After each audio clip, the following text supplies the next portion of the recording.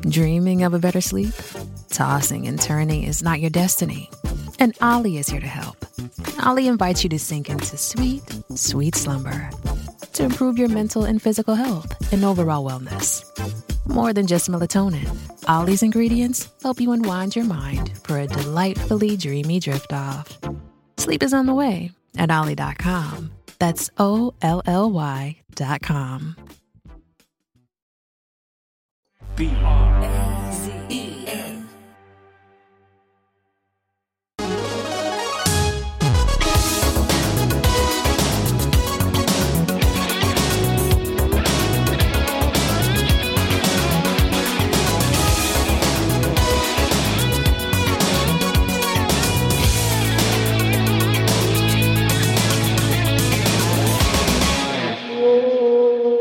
Hello and welcome to the Whale Hunting Podcast, where we shine a light onto the hidden worlds of money and power every week. This week it's me by myself, Bradley Hope. Tom will be back. I'm one of the founders of Project Brazen. We started Whale Hunting as a newsletter, which you can still find at whalehunting.projectbrazen.com. But we were having such a good time that we decided to create a podcast. And this week I think you're going to enjoy very much our guest, Alex Finley. It's a pen name. It's not her real name. She's a former CIA officer and a writer and a novelist, an expert on Russian intelligence and influence, disinformation, counterterrorism. She regularly has written for the Whale Hunting newsletter, where she had a column called Yacht Watch. She also writes her own newsletter on Substack, and you'll find her writing in places like Politico, Slate, the Center for Public Integrity. So there's a lot for us to discuss and share, and I hope you enjoy it.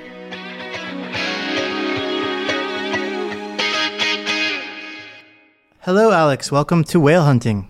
Can you give us a little bit of a bio on yourself about how you ended up in your career, how you started off, and how you ended up where you are now in Spain? Sure. I actually started as a journalist, like you, and then I went into the intelligence community. I worked at the CIA in operations for a number of years. Once I left there, I started writing. I've written 3 novels, all satires of the CIA. And doing a lot of the research for those novels also led me into some interesting worlds where I was able to start freelancing as well and start writing a number of other freelance articles. I particularly got into writing about the Russia investigation in the United States, which helped lead to my 3rd novel, Victor in Trouble. And that then led also into Yachts, which I think we're going to talk about here pretty soon. So just kind of going back a little bit. So when you started off in journalism, that was like a degree that you did? Yeah, I got my master's degree in journalism from Columbia. And then I worked at a number of different newspapers back in the day. We had actual newspapers. And that was where I got my start. And what kind of journalism were you doing? Like what kind of things were you writing about? Mostly political. I worked on Capitol Hill for a number of years. I did some business writing as well. But it was a pretty short stint before I went and joined the agency.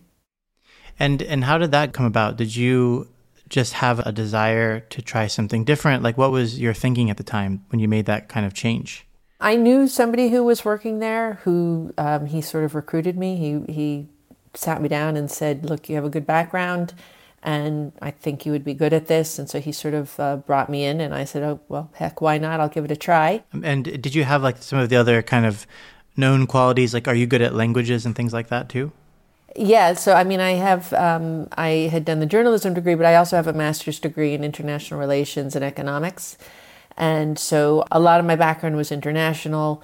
I speak other languages. I had sort of the right profile for the type of person they were looking for. Yeah.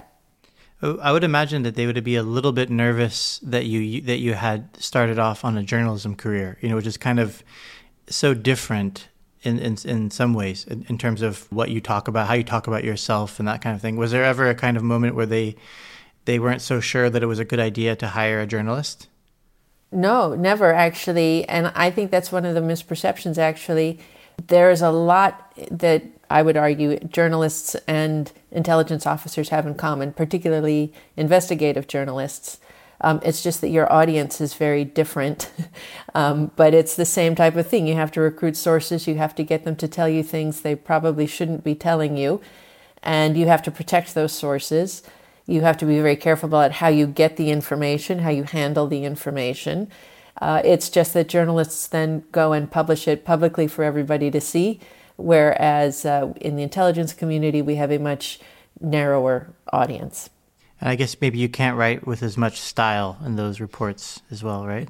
That's true. You would be surprised, actually. They sometimes have competitions trying to push to see who can capture the ambiance of certain meetings the best within a cable.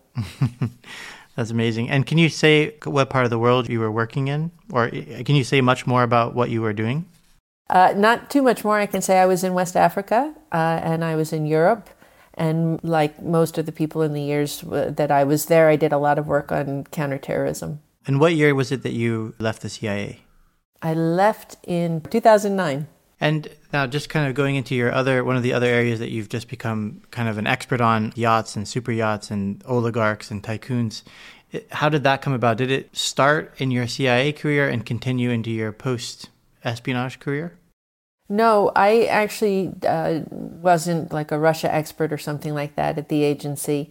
After I left the agency, like I said, I started writing, and that led to some freelance work. And so I was hired by the Center for Public Integrity to cover Robert Mueller's investigation into the Russian interference in the U.S. elections back in 2016. And in doing so, I learned a lot more about how Russian intelligence works, how Russian influence operations work. And that all then led to me writing my third book, as I said, Victor in Trouble. And so I was doing a lot of research for that. And I started learning a lot about the role of Russian oligarchs. So I said, okay, well, my book has to have an oligarch in it then, of course. And so as I did more research on that, I said, well, gosh, if you're going to have an oligarch, he has to have a yacht because they all have yachts. So then I started researching the yachts. And then, as you mentioned, I live in Spain. I actually live in Barcelona. And I can walk down to the port. And before Russia's invasion of Ukraine, there were a lot of Russian yachts down there. So when the invasion happened, I was very familiar with these yachts. And so that's it. Just because I had done research on Russian influence operations, that all led me into figuring out how all these yacht things work. There's something about yachts that really captures the public's imagination, and it creates this kind of mystique around people, these powerful people, whether they're government or they're just kind of billionaires. I don't know, do you have some explanation for why people are so taken with yachts in particular? It seems like it's almost... It does even better job of it than a private jet or something. I think you're right, and I think it's because they're just so visual, the visual aesthetic of it. A private plane, they all kind of look the same. Even a private residence, a villa in the south of France, you might get an overhead view from a drone or something like that, but you can't necessarily get inside it and see it. But the yachts are just sheer, ostentatious, just everything, the personal submarines and all kinds of toys. They're just so over the top that I think they really capture the public's imagination. And to me, they're just such a perfect symbol of all of this corruption that we've been discussing. It's just a very easy thing to focus on that sort of symbolizes all that's rotten here. The other thing that was interesting, we were looking at the news about how there's these two new yachts, supposedly the 9th and 10th yachts of Putin. Like, what could someone like Putin do with 10 yachts rather than, one or two? I think two is as far as I would go personally. But do you have any ideas about that? Well, there's definitely a measuring contest, yes, that goes on among Putin and the oligarchs. I mean, Abramovich also has an enormous fleet, possibly also 10 or more yachts. Before the war, at least, there was a certain amount of enjoying them and actually enjoying the luxury of it. But a lot of it also is just to say, I can, right? I mean, that's part of the wonderful thing about being corrupt and immune to any kind of accountability. I can do this. I can rob my country blind. I can use all my state resources for myself.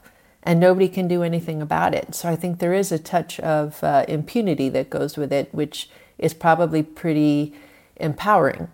One of the most interesting things that I've found with the yachts before the war started is, they're in the West. So you have these oligarchs who are robbing Russia blind, helping Putin in his destabilization activities to destabilize the West and our democracies. But at the same time, when it comes time to park their money and to dock their boat and to spend their vacations and to send their children to school, they want to do it in precisely those locations in the West. I would be curious, in the case of these two Putin yachts, these were good examples of the complex ways that these things are owned.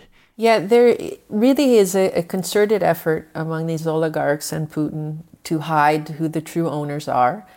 None of the yachts that we've seen, none of them are owned by an individual. They're all owned by companies, which in turn are owned by trusts, which in turn are owned by holding companies, et cetera, specifically to make it difficult to figure out who the actual owner is.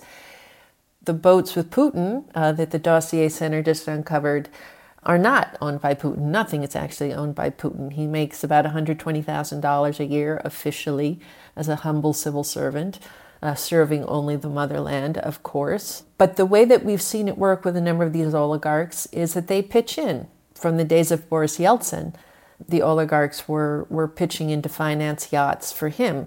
Now, the ones that we've been connecting back to Putin, some of the other patterns that we see emerging have dealt with crew. Navalny's group has got a list of crew members from the Scheherazade, which is a very, very large yacht, probably worth around 700 million euros, that the Italian government has detained.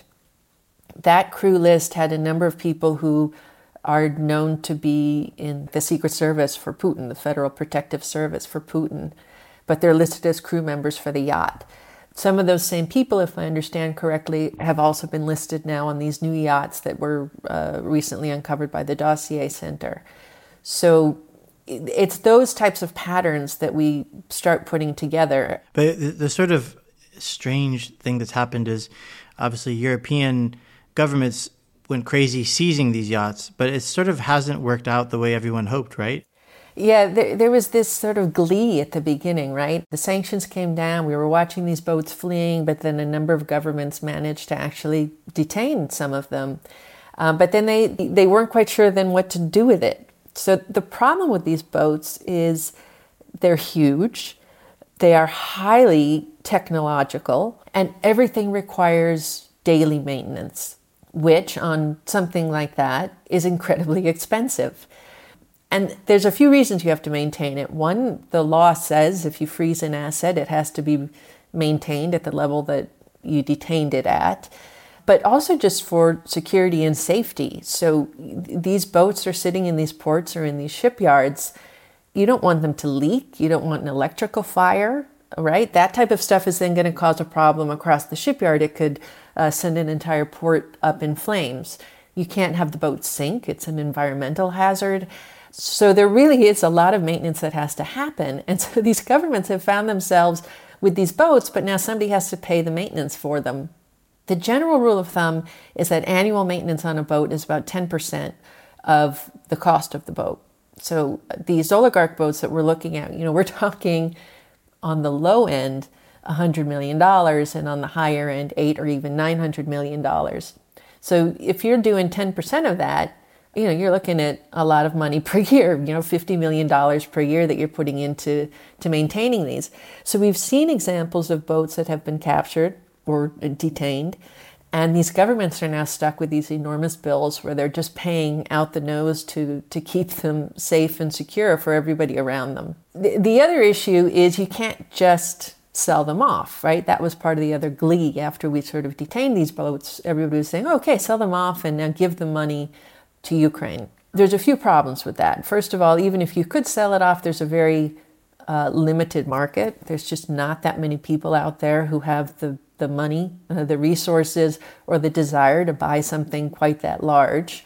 And second, those who do have the resources to do that don't necessarily want to buy the yacht of a pissed off oligarch. So There's a few problems there, but then the other side of that is these oligarchs are stealing money from Russia and they're storing it in the West. Well, part of the reason that they're doing this is because we have rule of law. So there's now, people saying, well, just sell off the yacht and give the money to Ukraine. Well, the problem is you can't. Governments in the West and in democratic societies cannot just seize your assets and sell it off. There has to be proof through a judicial process that, in fact, you are the owner, that this asset, is a result of a crime. And only after we go through that actual judicial process and prove that this asset needs to be forfeited, then can we sell it off. And these things take time. And we don't know yet if it's going to work. There's a case going on in Antigua with the yacht Alfa Nero. They have had a lot of trouble so far.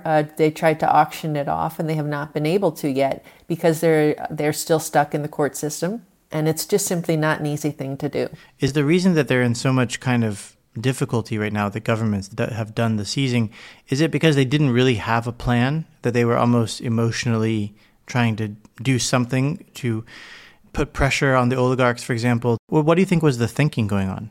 I think that's part of it. Definitely, look, sanction the oligarchs. This had been in discussion for a long time before it actually happened. Okay, great. Let's seize their assets and freeze their assets. But this is sort of the first time that we're doing it where, the asset is a moving, living thing like a yacht.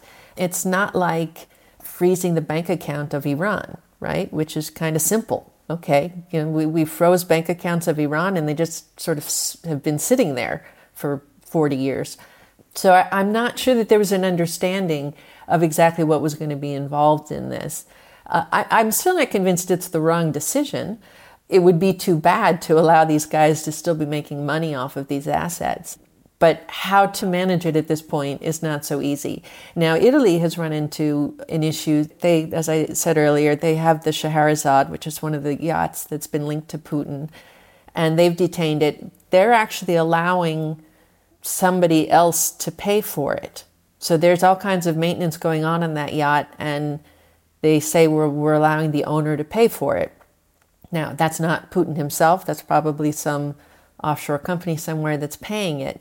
Is that good or is that bad? Well, listen, the Italian taxpayer doesn't have to pay for it, which is probably pretty good. The money is going to an Italian company, which is probably pretty good. But some of that money also probably is coming out and being laundered off to, third, fourth, and fifth shell companies that are claiming to do a certain amount of the maintenance. And now you have cleaned money in the West that, shouldn't be there. So it's very difficult to figure out how it should be. Yeah, sometimes it just feels like the way that the global financial system works, the way that the tradition of obfuscating who owns what through this series of companies and trusts, it just makes it so hard to use the judicial process. Just as an example with 1MDB, that's just still going on. And it was actually relatively simple compared to some of these yachts, All of the financial white crime investigators in all these countries, very few of them are actually equipped to handle this. And it requires a lot of cooperation across many jurisdictions, which some of them are not as cooperative as others, And I think it's just, the truth is, it's actually a lot easier to be an oligarch than it is to be the guy in the FBI trying to track this stuff down. I think you're absolutely right. And quite frankly, the oligarch might have more resources to be hiding everything from you than you as the FBI guy has trying to actually figure everything out, because you're also fighting your own bureaucracy to make sure that you can do everything you need to do within the rules that you need to be doing it. But it feels also like perhaps politicians would say we already have a win because we managed to really shut the oligarchs out of our countries. They were spending all their time here. They were spending all their money here, enjoying living here, and now they don't have that experience anymore. But they have seemed to find new safe havens.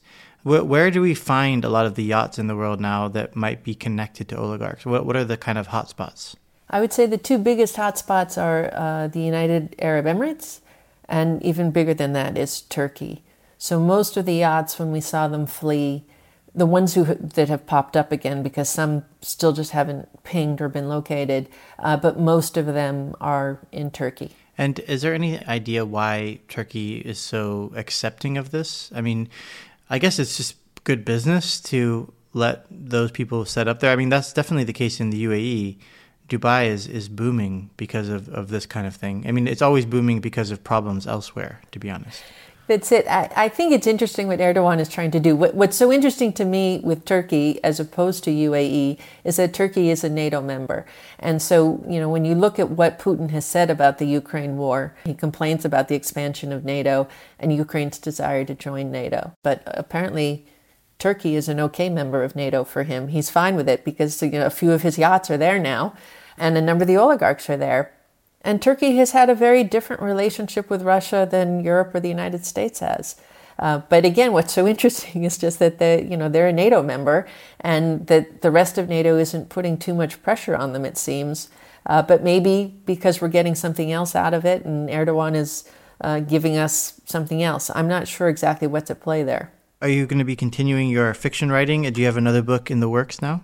I do have another book in the works. It is not a Victor Caro book. It's a different one, although it's still CIA and hopefully still funny. But I need to find a little time to sit down and focus a little bit more on it. Well, maybe it's a cliche within the CIA, but a lot of former CIA officers write kind of more thriller type of books about their experience.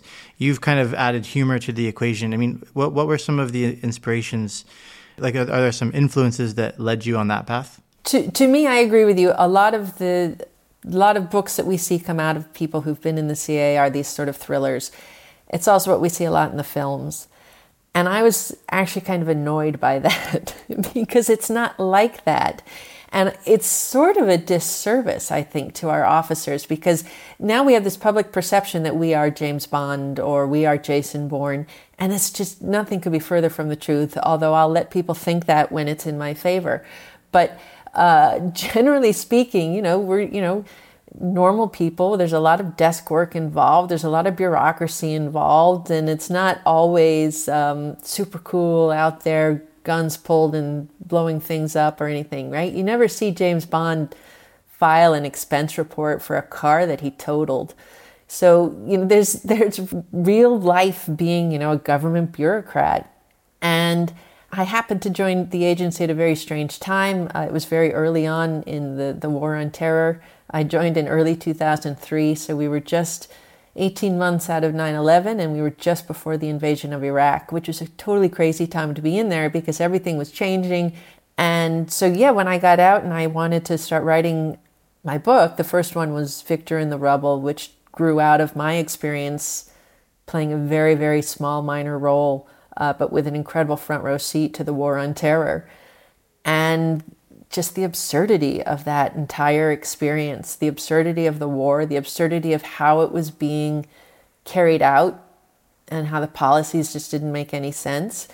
And that was it. That first book became a catharsis just to sort of deal with some of the stresses that I had gone through myself. And then it turns out that it worked out pretty well. So people really, really liked it. And so then I said, I guess I can do another one. And so then I did Victor in the Jungle. And that one was just much more fun to write. I had sort of already dealt and processed with a lot of the trauma I had had from my time at the agency. And so I was able to focus on the fun and the adventure because it is fun. I mean, I did things I never would have done in any other job, even though it's not James Bond or Jason Bourne. There was a lot of strange things that, you get to do, which, Bradley, as an investigative journalist, you guys have these things too. You end up in very strange situations with strange people that most people wouldn't believe.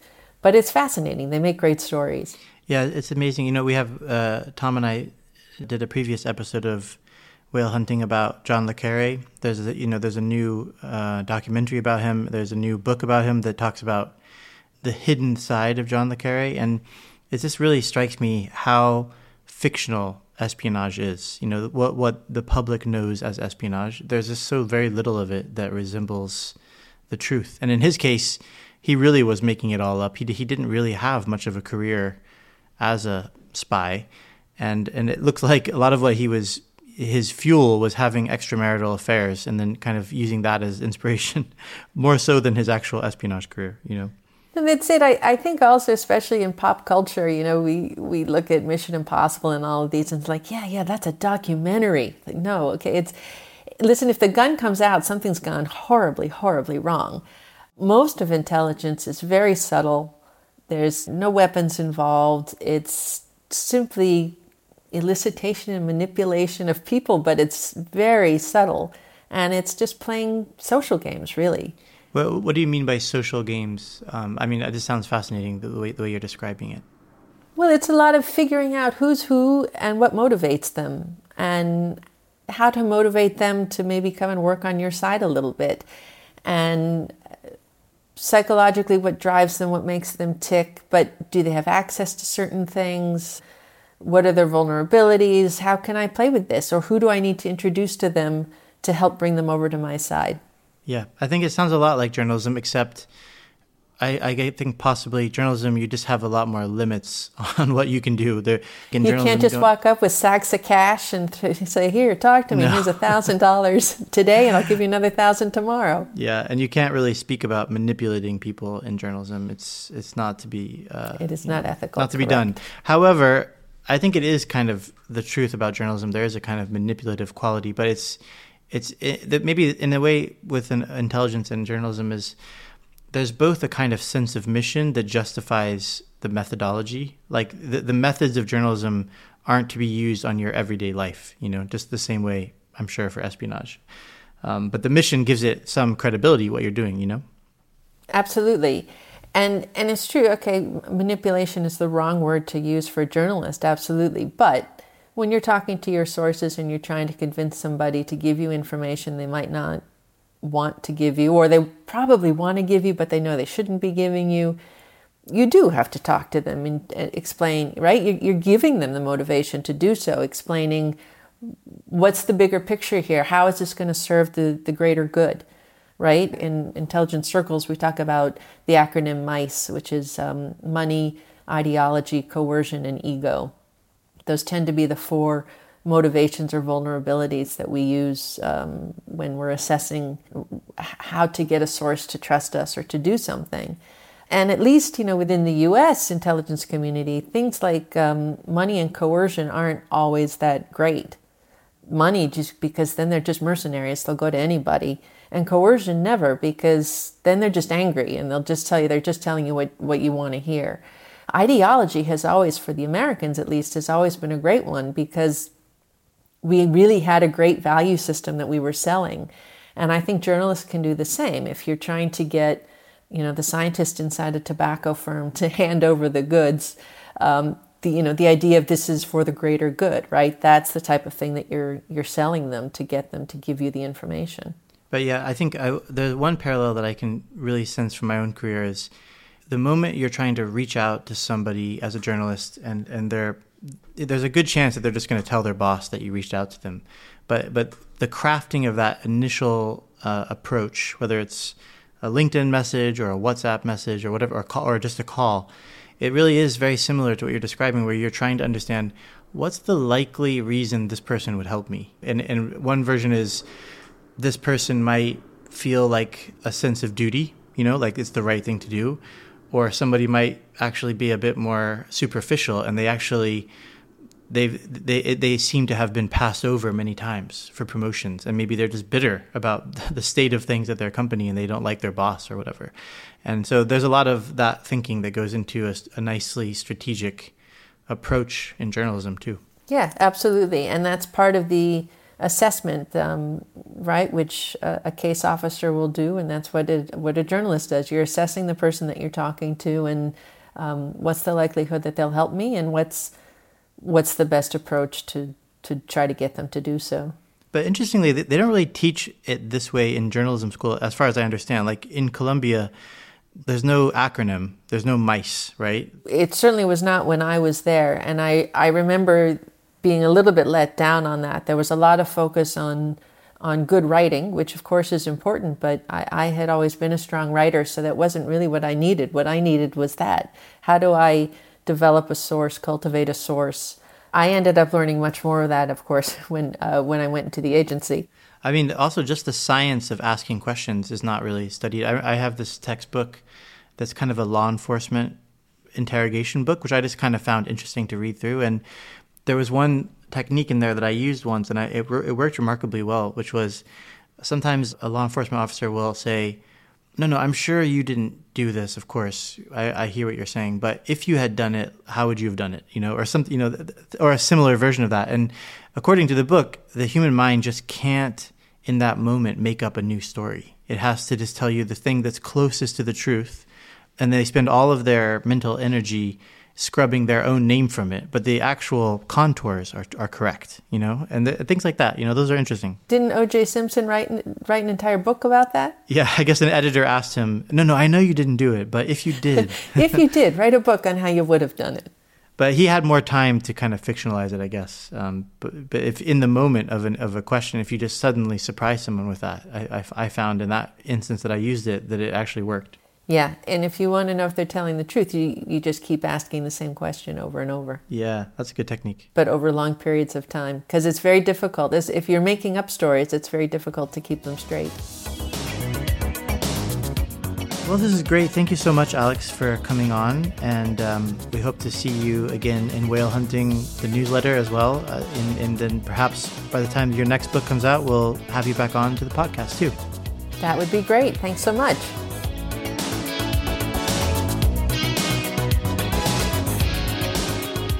Whale Hunting is a production of Project Brazen.